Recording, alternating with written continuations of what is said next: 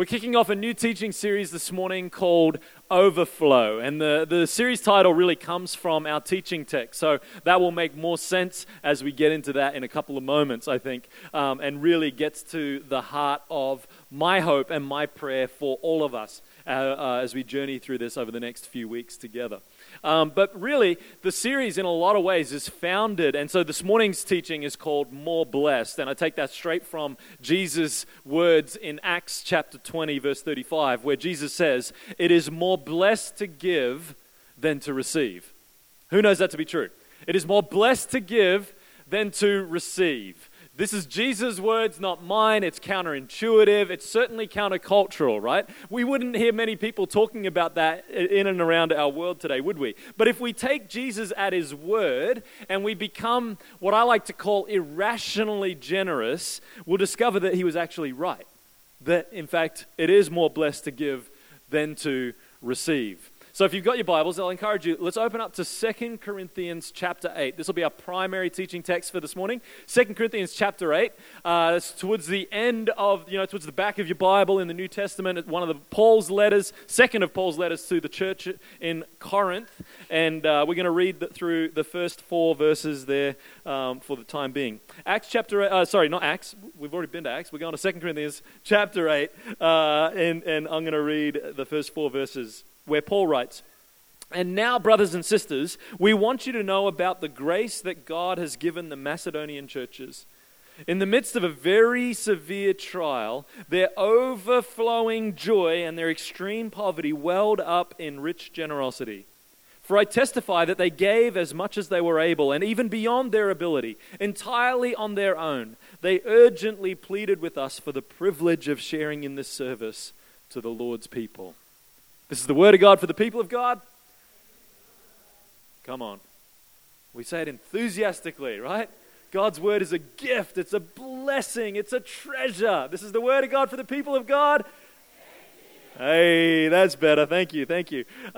So here we are, and hopefully you caught the heart behind the series in verse 2, where it talked about the Macedonians' generosity as overflowing with joy, is what it says in verse 2, that they overflowed with joy. And so my heart and my prayer is that that would be true for each and every one of us as we practice generosity, that we would become people who overflow with joy through generosity. That be true of each and every one of us. See, the people in Macedonia, don't get me wrong, we often think that generosity, that's just for the people with big bank accounts, right? Big bank balances. That's just for those people who are well off and well-to-do and all that. No. Not true at all. Because Paul's holding up the Macedonian churches here to the church in Corinth by saying, hey, look, they're poor, like dirt poor. I mean, they're really poor, and they're persecuted. So they're not only poor, but they're suffering as well. And yet Paul's using them as an example to the church in Corinth of rich generosity. I mean, how could people who had so little possibly give so much? It was because they realized this truth. Generosity is not about an amount, it's about a mindset. The Macedonian church realized it's not about an amount. It's never about an amount. It's about a mindset. See, so many times we have mindsets that I think really limit us when it comes to generosity. We do, all of us in different ways. They hold us back. The church of Macedonia, in fact, it says that they were begging Paul for the opportunity to give, even though they didn't have much. They were begging Paul for the opportunity to give. They wanted to participate in giving, and they had an overflowing joy in giving in spite of their extreme poverty.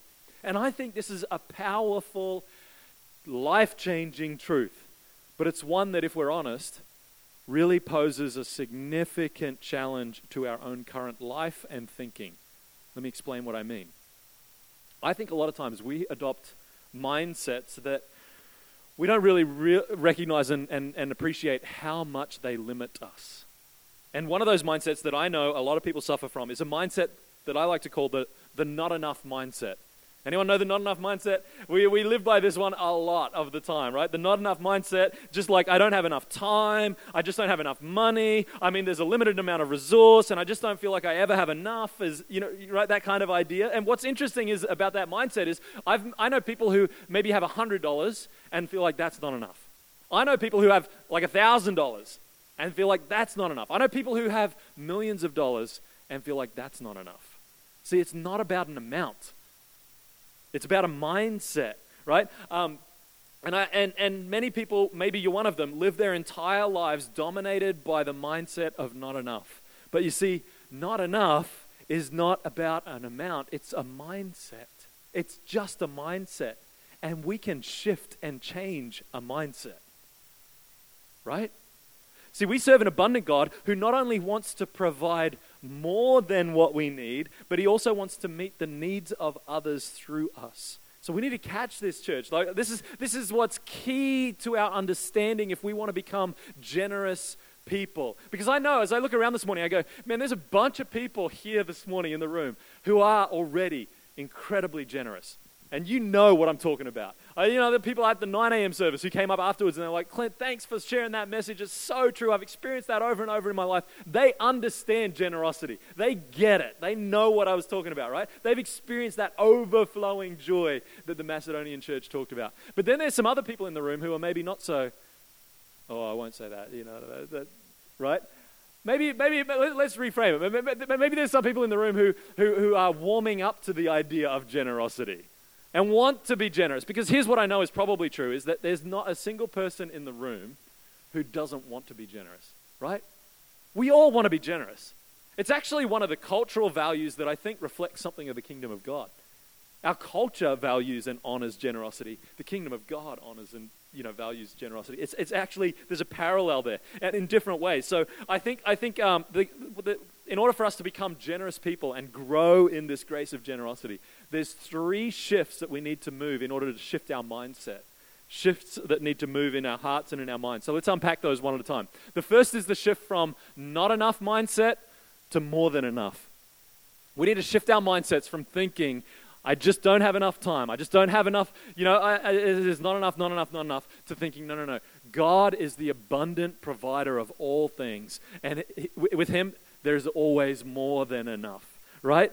I mean, this is true in the life of our church. You may not know some of the background story in the life of our church, but we are the recipients of incredible generosity. When our church was planted, we had support from people around New Zealand and overseas who gave incredibly generously to help support and resource the launching and founding of a church. So we always had this sense as a church, we've been blessed in order to be a blessing, that we should actually continue. So right from the outset, right from the very beginning, and in our movement as the Wesleyan Methodist Church, as a church is planted, it's called a pioneer church. And then as you grow and mature a little bit and you get a little bit more, then you grow up to become a foundation church. They have these different categorizations of church, kind of thing. And then as you grow and mature a little bit more, you grow to become an established church. Well, we're now an established church, but we weren't always that way. When we first started, we were a pioneer church. And part of being part of a denomination means that we actually support the wider ministry of the entire movement. So right from the get-go, as a pioneer church, as a foundation church, we weren't required to pay the full amount that we pay now as an established church to help support and contribute towards the wider ministry and other churches and churches that were being planted and other ministers that were being raised up and trained. This is the kind of stuff that we've been part of. But we said right from the outset, no, we're going to pay the full amount, even though we don't have to. We're going to pay the full amount. So our leaders, right from the get-go, said, no, we're going to take, we've been the recipients of incredible generosity. We want to continue to be generous. We made a commitment early on as servant leaders to say, we're going to give 10% of everything that comes in. We're going to give beyond our own church community, right? At least 10% of everything that comes in goes beyond, not funding our own ministries, not funding our staff, not funding our buildings, not funding, none of that. Well, this is going to local mission and overseas mission and, whatever God might lead and put on our hearts. And we've only grown in that over the years. So that today, we're giving closer to 16% of what comes in goes out in terms of blessing locally and globally. That we want to grow. We've been incredibly blessed, and we want to be a blessing. There's that old principle in the scriptures that say, to whom much is given, much is required or expected, right? And so we want to be the kind of people who honor that generosity that we've received.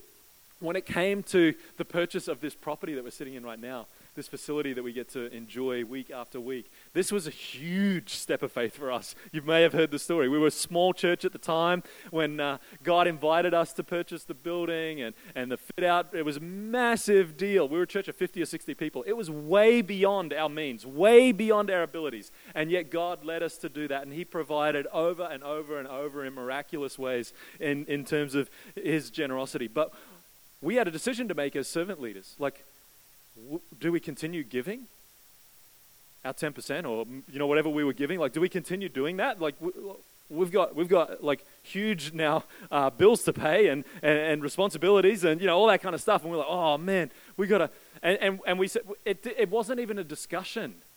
It wasn't even, it wasn't even up for discussion. It was just already pre-decided. No. We continue to give.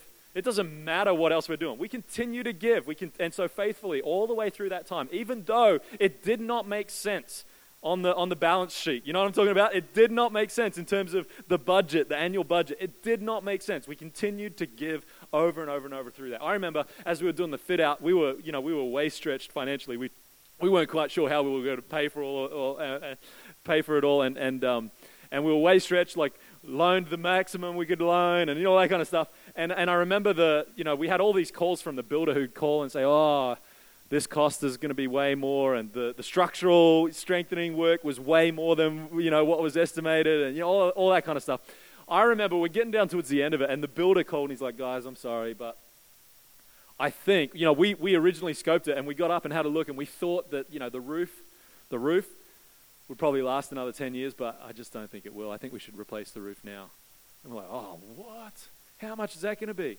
He said $30,000 for a new roof. I'm like, we don't have that money. Like, we're way, to the end of it. Within a matter of days, we received a phone call from someone in the North Island who said they wanted to give $30,000 to our church. Like, to this day, I can't tell you who that person is. I have no idea who that person is. And so they it's like again and again and again, as we continued to say, on paper, it doesn't make sense. It doesn't add up. It looks like not enough. But we're choosing to trust that with God, there's always more than enough. And he has proven faithful time and time and time again, right? And maybe some of you have experienced that in your own life, where you've experienced that over and over and over again. And I can tell you, not just in those miraculous stories of provision, but in the regular kind of weekly and monthly stories of provision, whereby we have never missed or been late on a mortgage payment. God has always just continued to provide over and over and over again for us. You see, God provided and gave us more than enough, even though we weren't sure if we had enough. More than enough to meet our needs, and more than enough to help meet the needs of others, to be a blessing to others. Because you see, in God's economy, this is what's really interesting. When you give to God, you don't actually lose anything. We often think you give to God, you're going to lose, that's no longer yours. In fact, the truth is you gain something when you give to God. You gain the opportunity to participate in what he's doing. It's like this crazy economy where maths doesn't really seem to work, and it makes, that's why I like to call it irrational generosity, because the kind of kingdom generosity that we see throughout the scriptures, that we see throughout church history, just does not make sense. You can't call it rational, right? The maths don't add up, but it's irrational generosity, and that's just the way God works. And you might be saying to me, yeah, Clint, that's cool, that story about the church and all that. You might be saying to me and sitting there thinking, that's cool, but that's easy for you to tell a story like that because that wasn't your money, right? That wasn't your money. It's easy to give, when it's not your money, right? Anyone go, yeah, it's easier to give when it's not your money. You find it easier to give other people's money? Anyone? Maybe it's just me. I'm like, yeah, good point. Let's make that the second point of the talk, shall we? Because this is the second shift I think we need to make in our thinking. It's a shift from thinking about my resources to recognizing all that we have is God's resources. Think about the generosity prayer we pray every week here in worship. We say, Heavenly Father, everything in all of creation belongs to you. There is nothing I have that you have not given to me.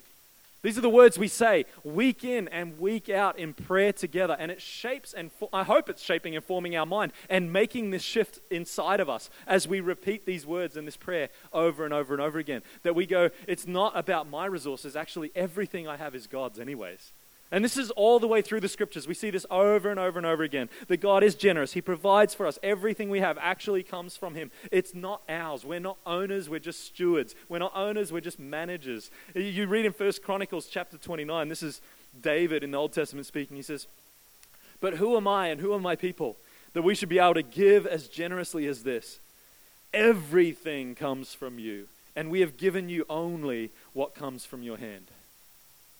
See, when you start to really gain that perspective and realize that these are not our resources, but they're God's resources, then that makes it a lot easier to give. We're simply stewarding his resources. We're returning to him a portion of what he's given to us, right? So we need to move our mindset from my resources to God's resources. And when we do that, I think it unlocks something different inside of us. Our eyes get open. Our horizon widens. We begin to look at ways that we can bless other people. You start thinking about how God's given me these resources and what can I do with them? And you start to realize that actually we serve this God that's abundant and wants to provide for my needs, but also help provide and meet the needs and be a blessing to other people through me. See, we're just managers, stewards of the resources God entrusts us to.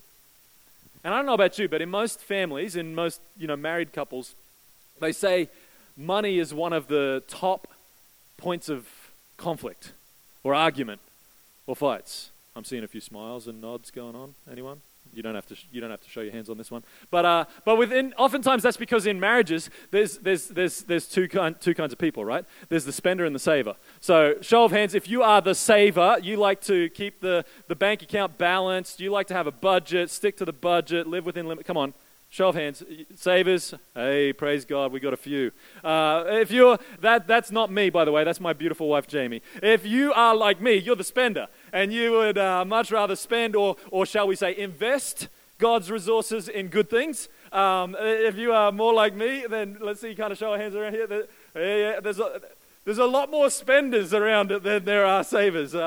Praise God. No, that maybe means that we need to have a different talk another time. There could be trouble down the line. But it says this is a common source of argument and common source of fights in marriage. And I'm pleased to be able to say that for Jamie and I, while we don't have a perfect marriage, the majority of our fights and arguments not usually about money, not usually about spending. And that's because early in our marriage, right from the very beginning, we adopted a practice as a married couple where we just instituted a spending limit, whereby we couldn't spend over a certain amount without getting agreement with each other. So it didn't guarantee that we always made really wise financial decisions. It just meant that we made them together. You know what I mean? So we wouldn't fight about them. And when we were married, we were both students and we had no money. I mean, had zero margin at all. So our spend limit, I think, was like $15 or $20 or something really low, like insanely low. And over the years, it's kind of gone up and up and up, in terms of where we're at now. But we had this just decision between us, and it just helped us avoid a lot of fights where anytime you'd need to spend a certain amount of money or want to spend a certain amount, you just have to have the conversation and come to a point of agreement over it. And it was just this really helpful.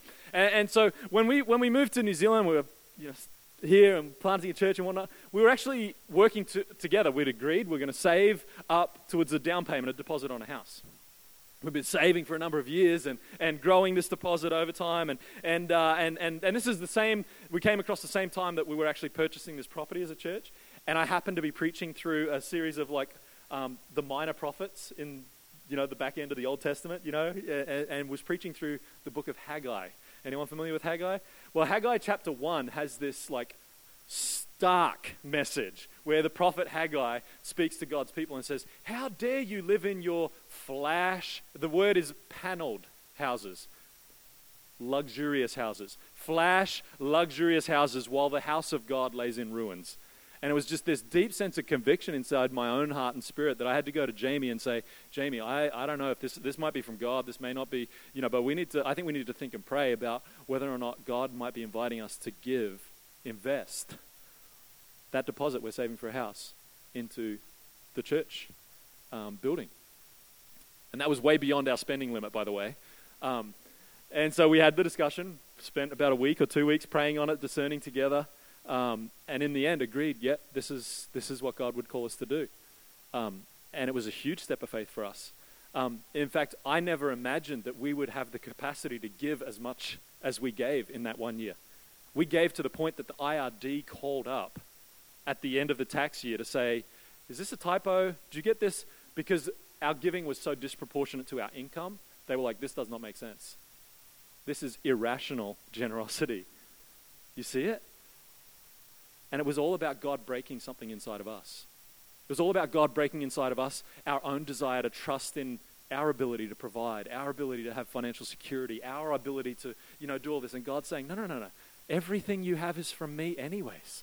So if I'm asking you to give this, give it and trust me. And believe me, I don't say that to say, and we still don't own a house, but we don't feel like we're in lack either. We don't feel like we're lacking anything. We've experienced that overwhelming sense of joy, and we're grateful for all that God has given us. It's been a tremendous growth journey and journey of faith, and it was breaking that thing inside of us where we recognize, and look, honestly, God has to take us back to that moment regularly, again and again. And even just in the last couple of weeks, Jamie's been reading a book by the Desert Fathers where, again, she's feeling challenged over trust structures and what we place our trust in. If you ever want to feel challenged about the lack of simplicity and frugalness in your life, go read the Desert Fathers and Mothers. They gave up everything, everything, in order to be fully devoted to God. And anyways, it's just God keeps reminding us over and over again, He is our source. He is trustworthy. He is faithful, as we sang earlier, right? And when you recognize that God owns everything and we're just managing His resources, it allows us to trust Him fully, absolutely, completely in what we do. So, what do we know? What have we talked about? We need to shift in our mindset. If we want to be generous people, we need to shift from not enough to more than enough. We need to shift our mindset from thinking about my resources to God's resources. And lastly, I think we need to change our mindset from I'll give when to I'll give now. See, if you read later on in 2 Corinthians chapter 8, this is, down in verse 11. This is, again, Paul's writing to the church in Corinth. And he writes, he says this, now you should finish what you started. Let the eagerness you showed in the beginning be matched now by your giving. Give in proportion to what you have. He says, finish what you started. Let the eagerness you showed be matched now by your actual giving. You see, what's happening here is Paul's talking to the church in Corinth where a year earlier, they had all said, yeah, we want to contribute to this gift in the church in Jerusalem. We want to contribute. We want to give. They were so inspired by the Macedonian churches that a year earlier they said, we want to be part of it. They stated their intention. They showed their eagerness. And now Paul comes back and says, hey, you want to actually experience that overwhelming joy of generosity? Then you've got to match your actions with your intentions. You can't just have the intentions. You can't just have the eagerness to give. You've actually got to give. Right? You've actually got to do it now and follow through on that which you were eager to do. And this is what he says. And I just think you actually need to give. So you need to step out and be obedient to it now, not later. But I think there's so many of us in our lives that shrink back from this. And we think, especially in light of the economy right now, things are so uncertain and interest rates are so high. And, I'll wait until things settle down a little bit and the cost of living crisis is over, and that's when I'll give. I'll just wait until I'm out of debt a little bit more, and that's when I'll give. Now, we need to be wise and cautious around all of this, trust me. But we can all start now. We can all start somewhere. Remember, generosity is not about an amount, it's about a mindset. So I think we can all start somewhere. And there's one story that actually I heard recently that really inspires me in this regard. It's about a fascinating guy named Orville Rogers. And you can go look him up online, Orville Rogers. I think there's like a 45-minute YouTube documentary kind of thing on this guy. Fascinating dude. He was born in 1917. So over 100 years ago, and fascinating dude. It turns out his dad left him when he was only 6 years old, abandoned their family. He didn't grow up with much, but he developed two passions when he was a teenager. He had a passion for Jesus, and he had a passion for airplanes. He just loved aviation and airplanes and all that kind of stuff, right? And so he remembered as a teenager seeing Charles Lindbergh cross the Atlantic in a plane, and he was just fired him up, So he goes off to college, and he got a degree in engineering, and actually learned how to fly airplanes while he was at college. And then he graduated from college and signed up to go to seminary, thinking, I'm going to give my life in service to the Lord. So seminary is like a Bible college, and because of his passion for Jesus. But before he could go to seminary, he got called up to serve his country in World War II. And so he actually had the unique responsibility of training and teaching people how to fly bombers. So during World War II, he was teaching the pilots that were flying the bombers. And after World War II ended, he actually himself flew the B-36 bomber, which is one of those nuclear-capable bombers, and they were always on call just in case nuclear war broke out after the war.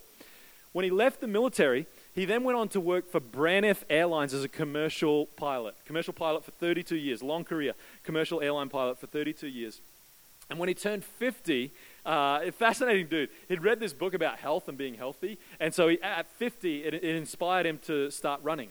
like long distance running. So he picked up running, and through the rest of his life, he ran a total of 42,000 miles, which I did the conversion on. That's like 67,600 kilometers. Pretty impressive. But get this, at age 90, he started to compete in races. 90.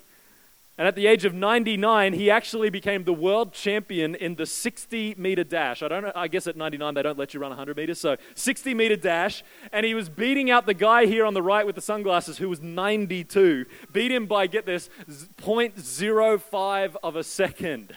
And the guy, the 92-year-old says, I should have leaned in at the finish line or something, And the reporter jokingly said, we'll put it down to your inexperience since you're only 92.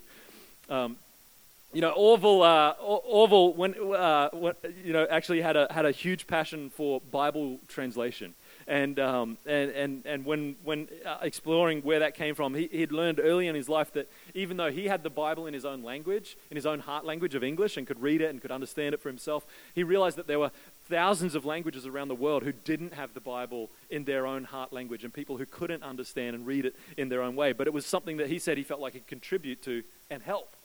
But he's not a Bible translator. He doesn't know, he's not a linguist. He doesn't know all different languages or anything like that. He's a pilot, right? So he began to fly airplanes from the USA and moved people over into position and into mission fields so that they could get into the remote areas and they could get to these tribes where people were that spoke these languages, to learn these languages, to then in time be able to then do the long, slow work of translating the scriptures into those languages. And so he did this for decades, and he did some crazy stuff like flying single-engine planes across the Pacific just to be able to get into Southeast Asia and different parts of Southeast Asia. And he just gave and gave and gave of his time. But he didn't just give of his time, he actually gave of his treasure. And he began to fund some of those airplanes that they were using, and they were purchasing to contributed generously to the Bible translation efforts and to his church and to various other Christian causes that he was passionate about. There's so many remarkable things about this guy, right? Orville Rogers that really inspire me. But the number one thing that inspires me the most is this. In the 40 years of his working life, in both the military and then as a commercial airline pilot, the total of all of his wages, of his entire salary over those 40 years, was $1.5 million. Now that sounds like a big amount of money when you sit here and think about it now. But if you run the sums and you divide 1.5 million by 40, you realize that actually that's pretty modest salary. Commercial airline pilots didn't get as paid as much back then. But get this, over the course of Orville's lifetime, by the time he was 101 years old, by the way, he died 2 weeks before his 102nd birthday. By the time he was 101 years old, he had given away over $35 million. He'd only earned 1.5, but he'd given away over $35 million. Yeah, that's incredible, right? And you go, man, that does not make sense. How does that work? And I don't know about you, but I want to be like Orville. See, everything, like the thing is, Orville Rogers didn't wait till he grew up. He didn't wait till he was 101 to give $35 million. No, he started, and he actually lived this way of abundance and of generosity throughout his entire life. You see, when he was first married as a young person, they got married early on in his life. He and his wife, they began to tithe to their church. Because they just returned 10% of what was already God's, giving back to him. And they felt like, over time we could do better than a tithe. And so they began to increase their percentage, kind of like we're doing as a church. It's slowly increasing our percentage that they were giving above and beyond the 10%. And they begin to see God's blessings in their life. And they said, you know what? We can live on even a little bit less. And if we save, and we can save some more, and then if we invest those savings, then perhaps God would take our gains in our investments and give that as well. And so they would give, and he would save, and he would invest, and it turns out Orville was a pretty good investor. He invested in a few different things and companies that grew over time, like Walmart, and did quite well for himself out of that. That grew over time, and every time it would grow, he would give it away. And he would do it again, and it would grow, and he would give it away. And he'd do it again, and it would grow, and he'd do it again, and over and over and over again. And he got to experience that overflowing joy of abundant life in giving again and again and again. You see, there's a number of things that we can all learn from the life of someone like Orville Rogers. One is that it's not too early to begin. That's why I started tithing as a teenager. That's why we're talking to our kids about tithing. It's never too early to begin, and we also learned it's never too late to start. Anyone 102 yet? It's never too late to start. I mean, Orville modeled throughout his whole life that he captured all of these mindset shifts and principles that we've talked about. He realized that God, when serving God, it was never about just having not enough. It was always about, no, God is abundant. He always provides more than enough. We need a more than enough mindset and understanding that God is the one. He believed that and knew that all of his resources were not his. They were God's, right? None of them were his. And he actually modeled stewardship in such an amazing way, just how he stewarded God's resources and the choices he made. And he also knew not to give later or to give when he had enough or he was secure or, no, he gave now, right away. And he got to see the blessings of that over and over and over again. It's actually what I want for each one of us, church, that we would be people who experience that overflowing joy that wells up from inside of us. And again, that we can live that flow out of that life of generosity. For those of you, maybe you're already experiencing that. And so my hope and prayer is that you just experience that even more. That God just fans that into flame in your own heart and in your own life. That it grows up inside of you. That you just, God would bless you with more resources. That you can be a blessing to others and give it away and give it away. And experience that overwhelming joy just coming alive inside of you. For those of you that maybe are standing on the sidelines and you desire to be generous, but not quite sure if you can. You're not quite sure if you'll have enough. And I want to challenge you to push through those mindsets that are limiting you. And realize we serve a God who has more than enough to meet your needs and to meet others' needs through you. More than enough. And you might be starting today with just like the tithe and just like Orville and his wife did way back, and you're saying, you know what, that's our starting place. We're just going to start by returning back to God 10% of what is already his. And like I said before, in God's economy, when you give to him, you're not losing anything. In fact, you actually gain the ability to participate in what he's doing. And there's so many amazing things that he's doing through our church that I'm excited to share over the next couple of weeks as well in terms of how this all plays out. But maybe for others of you, actually you need to realize that you don't own any of it, that it's all his. Because it's way easier to give when you realize it's not ours anyways, right? It's way easier to give your money when you realize it's his. And you can step out in confidence and say, God, I'm just a conduit. I'm just a vessel for your generosity. Flow through my life to bless others. And God even says, when you give to brothers and sisters who are in need, it's as if you're doing it to him himself, to Jesus. And he remembers that, is what the scriptures tell us. In fact, it says, when you give to the church, it's like supporting the body of Christ. It's like supporting Jesus himself. And so I just want to encourage you, whatever it is that's holding you back, maybe you've been intending to do it and you've been waiting for the right time, you've been looking into it, maybe even planning and having some conversation about it, and sometime off in the future. My challenge this morning is, friends, why wait? Don't wait till when. Let's start now. Let's do it now.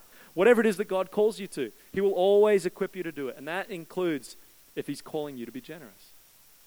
And that's something that we can all start. Every one of us can start somewhere, because remember, it's not about an amount. Generosity is not about an amount. It's a mindset. And that's where we got to start. It's a mindset. So my prayer for each one of us is that just like the Macedonian church, that you would be overflowing in joy, rich in generosity. That be true of each one of us individually, but that will be true of us as a church, that we would grow in this over and over and over again.